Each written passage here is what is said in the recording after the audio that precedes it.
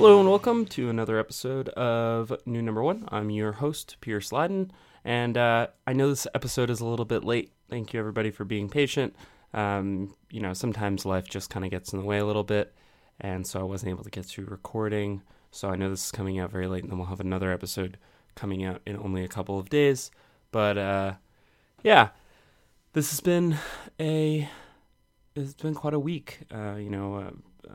Stan Lee died this week, which has been kind of fun seeing, such an outpouring of love for the guy and for his creations across all of, just the entire internet and everywhere I go. And that's been really exciting.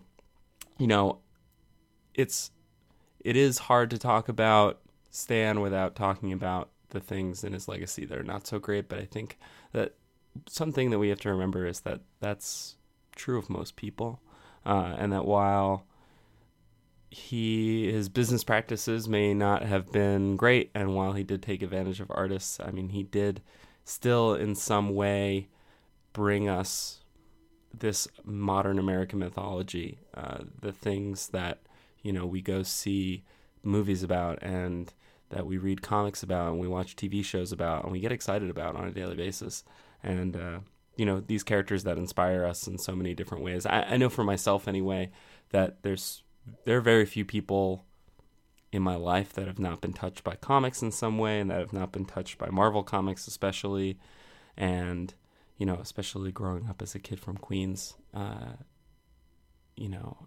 Spider-Man, the greatest Stan Lee creation of them all, it holds just a very special place in my heart, and I wouldn't be the person that I am, I don't think, if not for Spider-Man and if not for comic books. And so, if not for Stan and all of the work that he did.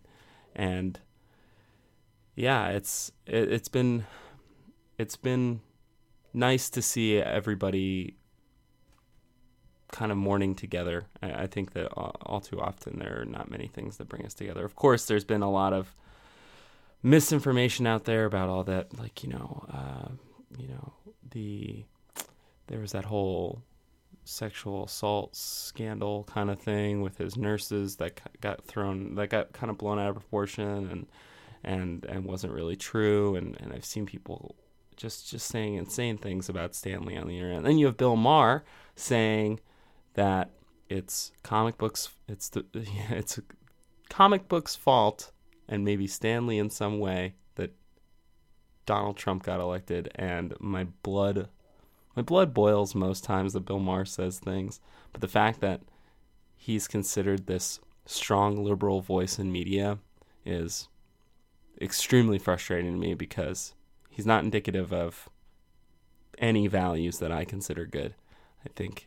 And for him to make a statement like that, especially in the wake of Stan Lee's death, is just classless, and also, I don't know. It's just nonsense. To see people defending him too is also similarly nonsense, and I've had to deal with some of that this week. But I also, and this is part of the reason why the episode's late, I got to see one of my favorite bands 2 nights in a row, Los Campesinos. If you don't listen to them, you definitely should. And they do have a slight comic book connection, as they do appear in Volume 2 of Phonogram, and they're referenced heavily in Volume 1 of Phonogram. That's by Kieran Gillen and Jamie McKelvey. But as for today, we have a bunch of number ones that came out last week, which was November 14th. I'm recording this on Monday the 19th, sorry. So these are the issues that came out on November 14th. We have Firefly number 1 from Boom Studios, William Gibson's Alien 3 from Dark Horse, Bloodshot Rising Spirit number 1 from Valiant, Bitterroot from Image, Electric Warriors from DC, and Black Order from Marvel. Uncanny X-Men number 1 also came out, but I reviewed that for Newsarama, so I'll drop a link to that in the description for this. I don't want this episode to be super, super long, since I have to start working on the next one. So we're going to jump right into it, and the first issue that we're going to do is Firefly number 1. This is from Boom Studios, written by Greg Pak, art by Dan McDade, colors by Marcelo Costa, and letters by Jim Campbell. And so what we get here is another very solid license outing from Greg Pak. This time he's aboard the Serenity. If you've been following along with the show, you'll know we reviewed James Bond 007 last week or 2 weeks ago, something like that, a couple episodes ago. As far as Firefly, I like the show. I'm not as big a Firefly fan as many people are, but I see the appeal. And as far as this issue, it really feels like we've just transported back to kind of a lost episode. Pak with a big assist from his letter. Jim Campbell does a really good job replicating Whedon's kind of quippy dialogue. Kudos to McDade on that too, for leaving room in the art for those balloons. I do kind of think that that's a little bit of a lost art. I don't think that many artists are always super aware of that. I think they are aware of that. To say that professional artists are not aware that they need to leave room for speech balloons is kind of insane, but you can tell when there's a little bit more intention there, and especially with something that's got to be as kind of snappy in terms of dialogue as this. It was good to see that the whole creative team was able to work together to do that. And I love Dan McDade. He's a really smart draftsman, and he underlines a lot of the dialogue. Again, with licensed comics, it's so important that these characters look the way that we expect them to look in terms of, who these actors are and things like that. I know that's not always possible because of a million factors, mostly being legal ones, but, in this case, they own the license, they own the likenesses, and that's why it feels so right. The writing can get you pretty far most times, but to not have to do that suspension of disbelief of like these characters look completely different than the characters that you've always known is really great. And I think that's actually what makes licensed comics hard too, because I think sometimes also being very devoted to those likenesses can cause the art to be a little bit stiff. But McDade does a really good job here with his likenesses. There's some really good expression work. And so if you're a Firefly fan, I think you definitely won't want to miss this one. Next up, we've got William Gibson's Alien 3 #1. This is a story by William Gibson, script and art by Johnny Christmas, colors by Tamara Bonvillain, and letters by Nate Piekos. This is a really cool idea. So this is the the unproduced screenplay for Alien 3. It was written by William Gibson, and he actually went through 2 drafts, so I'm not totally sure which draft this one is from, because he did do a second draft that stripped out a bunch of stuff. I did some research on this. But, one thing that I get here is that this story, as it was written, wasn't necessarily written to be a comic. And so Christmas has to do a lot of work to translate it. The good thing about film and with comics is storyboarding is an essential part of making movies. And so that's sort of comics in a very basic form. But I don't know. Unfortunately, that also there's a pacing thing here that I don't think lets this work for monthly comics. If this had been dropped as a graphic novel and it was the entire story all at one time, which is obviously the plan here, is that we'll get the collected edition at some point. I'm sure it'll read actually much, much, much better. But I think that it would have been a much more satisfying read. This one leaves me a little cold. You can kind of see the seams of it. You can kind of see the okay, we have to sort of move these things around to make it so that by the end of the issue we're getting this slight reveal, or at least slight hook to get you back for the next thing. And that beat doesn't necessarily exist in the original screenplay, because you have to sit down and watch 2 hours of a movie. They're not concerned with losing you the same way that comic books are. And compared to some of Dark Horse's recent Alien output, this feels like a little slight. And I can't speak to the creators that have worked on all of this, but the script for Gibson's Alien 3 is pretty readily available. I can't imagine that big Alien fans wouldn't have read it. But so I don't know. So I want a little bit more from it, but at the same time, Gibson's obviously a legend. Johnny Christmas is very talented. this definitely feels like an Alien story, but it's missing sort of that intrinsic comic quality to it, and instead does feel a little stiff in that regard, a little creaky. There are some really cool bits, though. One of the crew is attacked by a facehugger, and we see them kind of come through the fog and obscured by the fog. It looks like it might be like a full-grown xenomorph, and it's a really good bait and switch. But even that moment, still, it feels like weirdly small. Like in a movie, that would be such a big moment, and here it's like 2 panels in the middle of a page. I just don't think that Gibson's story, as it was written, because it wasn't meant for comics, it's just not meant to be told this way. And so I feel like all the pieces are here, but they don't come together to a super satisfying whole, especially for only one issue that we know is going to be out of like 5 or 6.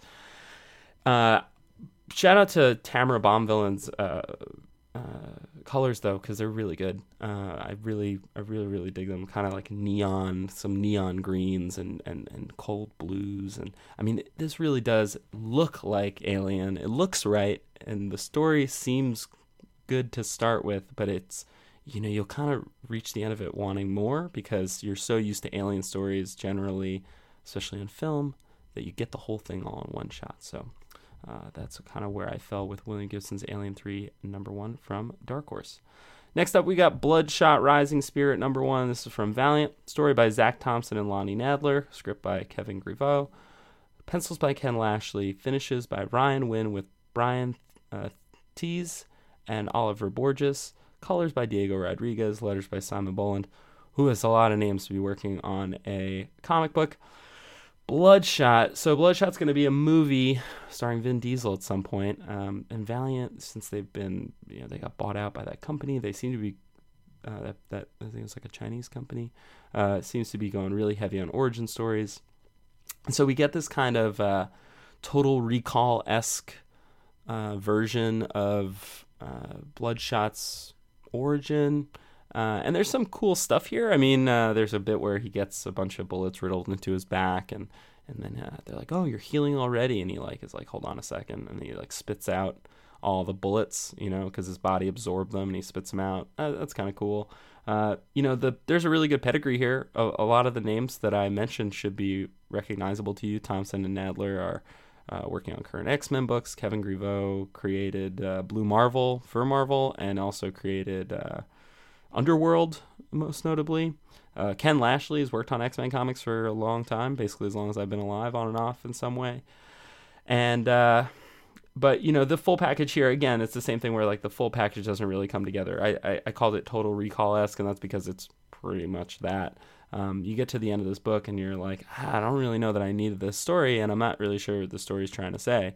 It doesn't really tell you anything you don't already know about Bloodshot, and because of the way it's presented in that sort of implanted memories way, where we're kind of at a loss right now as to knowing what exactly is real. So I don't think, I don't know. Again, this is just one of those things where pieces are in front of you. You can kind of see what they are.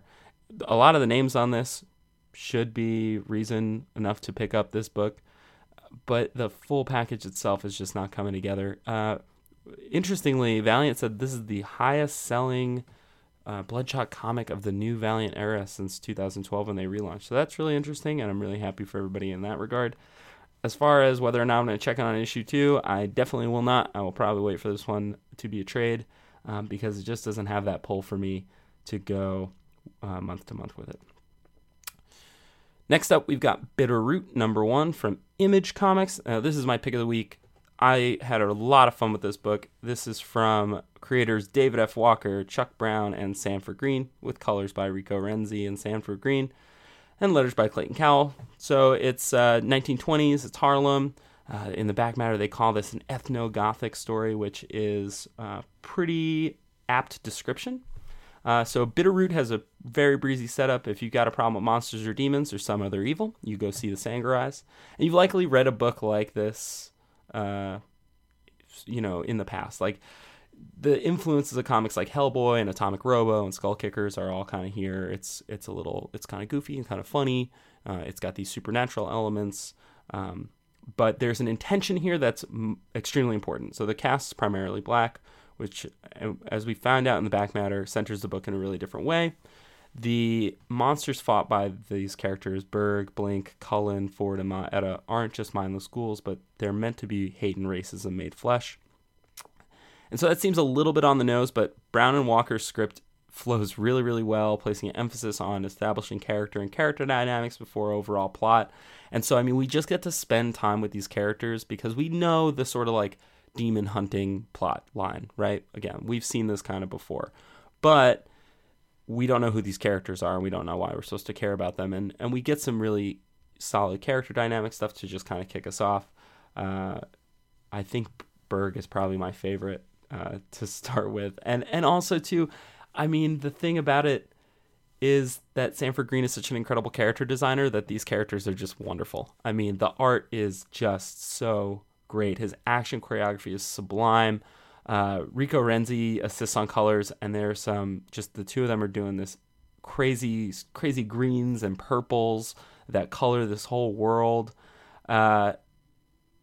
This is just a great looking book. It's a great introduction. I can't wait to read more. The fact that it's got this like extra layer, and it's the kind of thing that I think a lot of people will be like, well, I didn't need to know that from the get-go, right? Like, I would have figured that out. And it's like, yeah, but I think it's important for these creators to just say outright, hey, here's what we're doing.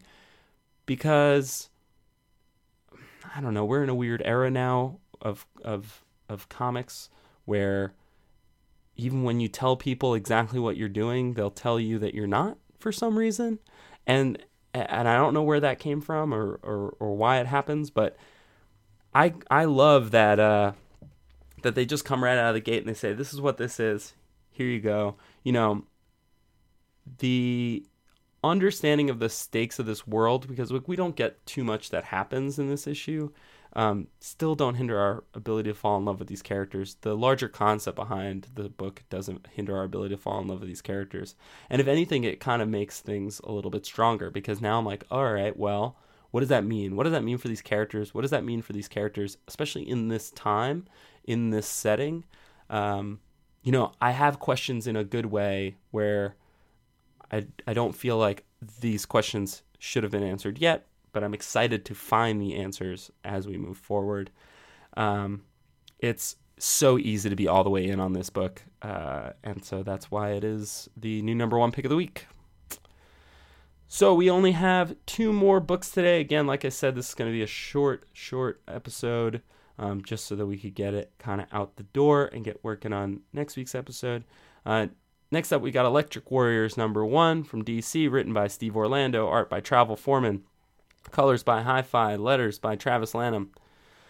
This is a wild book. It's like set in the far future. The original Electric Warriors was an 18-issue, I guess it was an 18-issue run. It's not really, it's kind of bigger than a maxi series at that point. So this is a new mini series. It'll only be, I think, 6 issues. And it's set in the year 2735, and the world has been, so toxic, it's been ruined, and they're all these the Electric Warriors, these champions of all of these planets, and it starts out with a lion man fighting a boy who we are to understand is our hero. And this is, I really love when Steve Orlando kind of digs into forgotten concepts of the DC universe. I believe the original Electric Warriors was actually out of continuity, so it didn't really need to tie back to things as much. But here, I'm sure that some of the pitch had to be like, hey, I can make this relevant in a really cool way. So even though it's a really far future, and of course things can change, and of course like maybe none of this happens if something changes in the timeline, it does still have these really good callbacks. I mean, we start with callbacks to the regular DCU only a few pages in. Once we meet the city of Krakonis at the Abyssal Plane, and we see these octopus people, because as the planet has become more, as we've gone on through history, like all these animals are now more like people, I suppose. And I love the idea of like bringing a concept like this that was outside of the DCU and like bringing it home, right? By just peppering it with small DC details. Travel Foreman's on art here, and he's doing some really solid work. We don't get to see like the full force of his like action prowess, but we do get to see some like stuff that's pretty brutal. So that makes me really excited to see like this tournament that they'll have like moving forward. But other than that, I mean, this is like, I guess in a way a little bit similar to Foreman's work on Animal Man. There's a lot of family drama stuff that's going on in this issue, and to kind of set us up, we find out there are these twins and they're brothers, and I mean, of course they're brothers, but one of them has been chosen to be the Electric Warrior for Earth, and one of them has not, and obviously a little switcheroo is going to happen. Because he doesn't really believe in this thing that they're doing. And he wants to save his brother because he believes his brother is better than him. So he kind of puts himself in harm's way instead. And,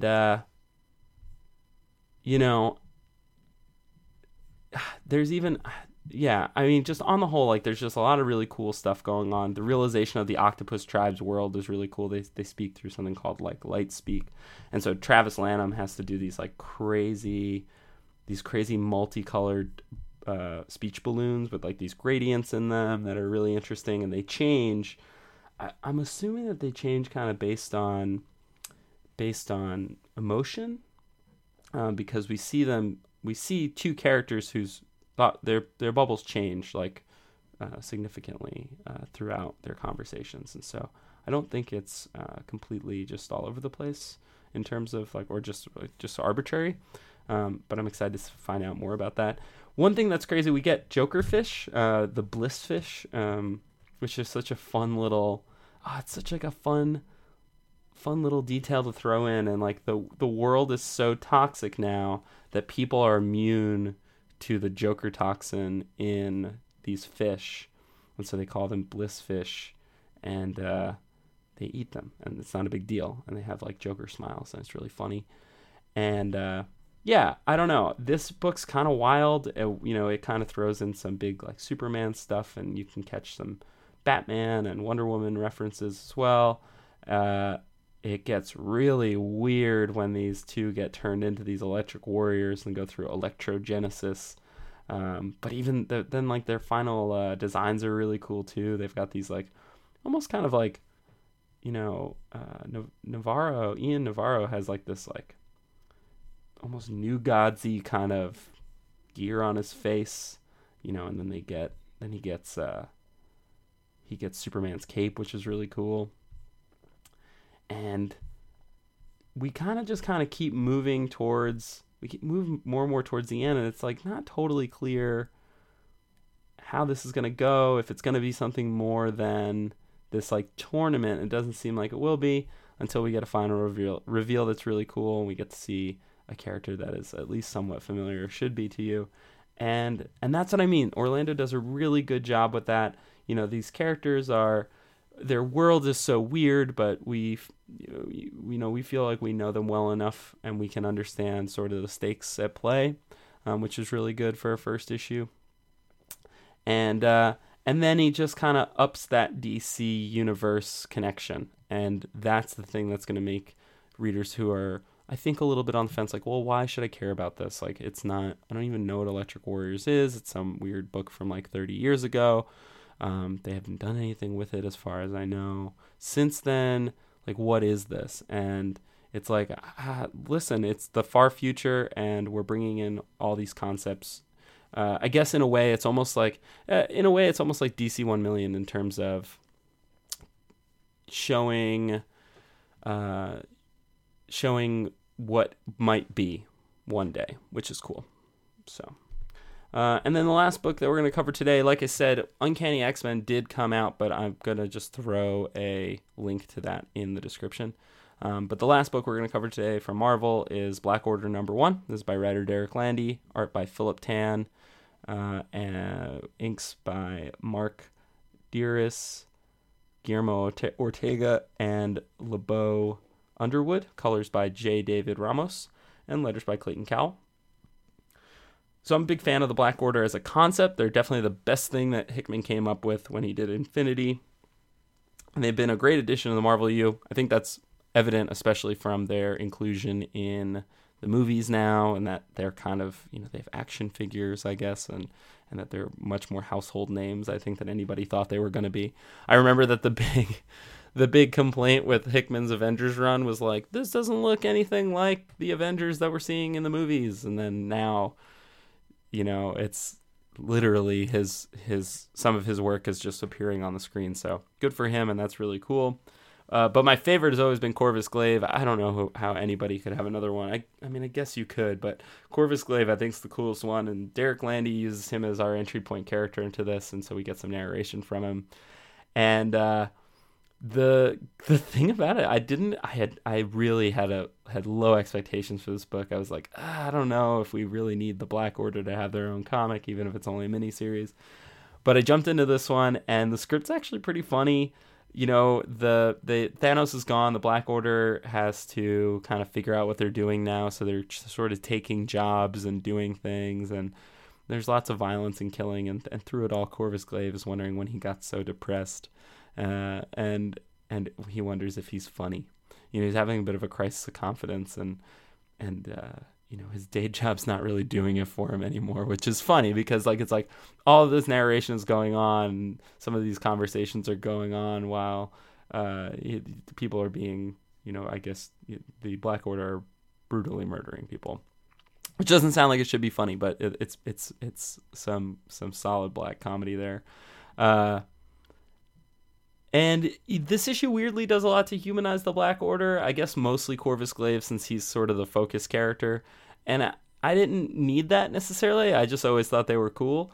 But fleshing them out so that we know that they're sort of a moving part within the Marvel Universe, even without Thanos, is pretty welcome. And Corvus Glaive repeatedly trying to be funny. At some point he says, kill them with violence. And I couldn't stop thinking of the Superboy Prime line, I'll kill you to death, when I heard that, which I guess is also a reference to Rocky. Rocky 4, I'm pretty sure. But yeah, I weirdly had a lot of fun with this. I think it's good when you get to see a sort of unexpected path taken with some of these characters. I think it would have been really easy to just sort of go kind of dark and have them be these very arch villains in a way that they almost come off as a little bit one note. But instead we get that archness and that we are the Black Order, the Midnight Slaughter, the Cull Obsidian, the Five Dreadlords, that kind of big villain monologuing, along with Corvus Glaive being I think I possess a subtle wit that may pass unnoticed. There are occasions where an arch of an eyebrow is all that's required. And Proxima Midnight just being I shall endeavor to pay more attention to your eyebrows in the future. Again, blood flying everywhere, it's pretty fun.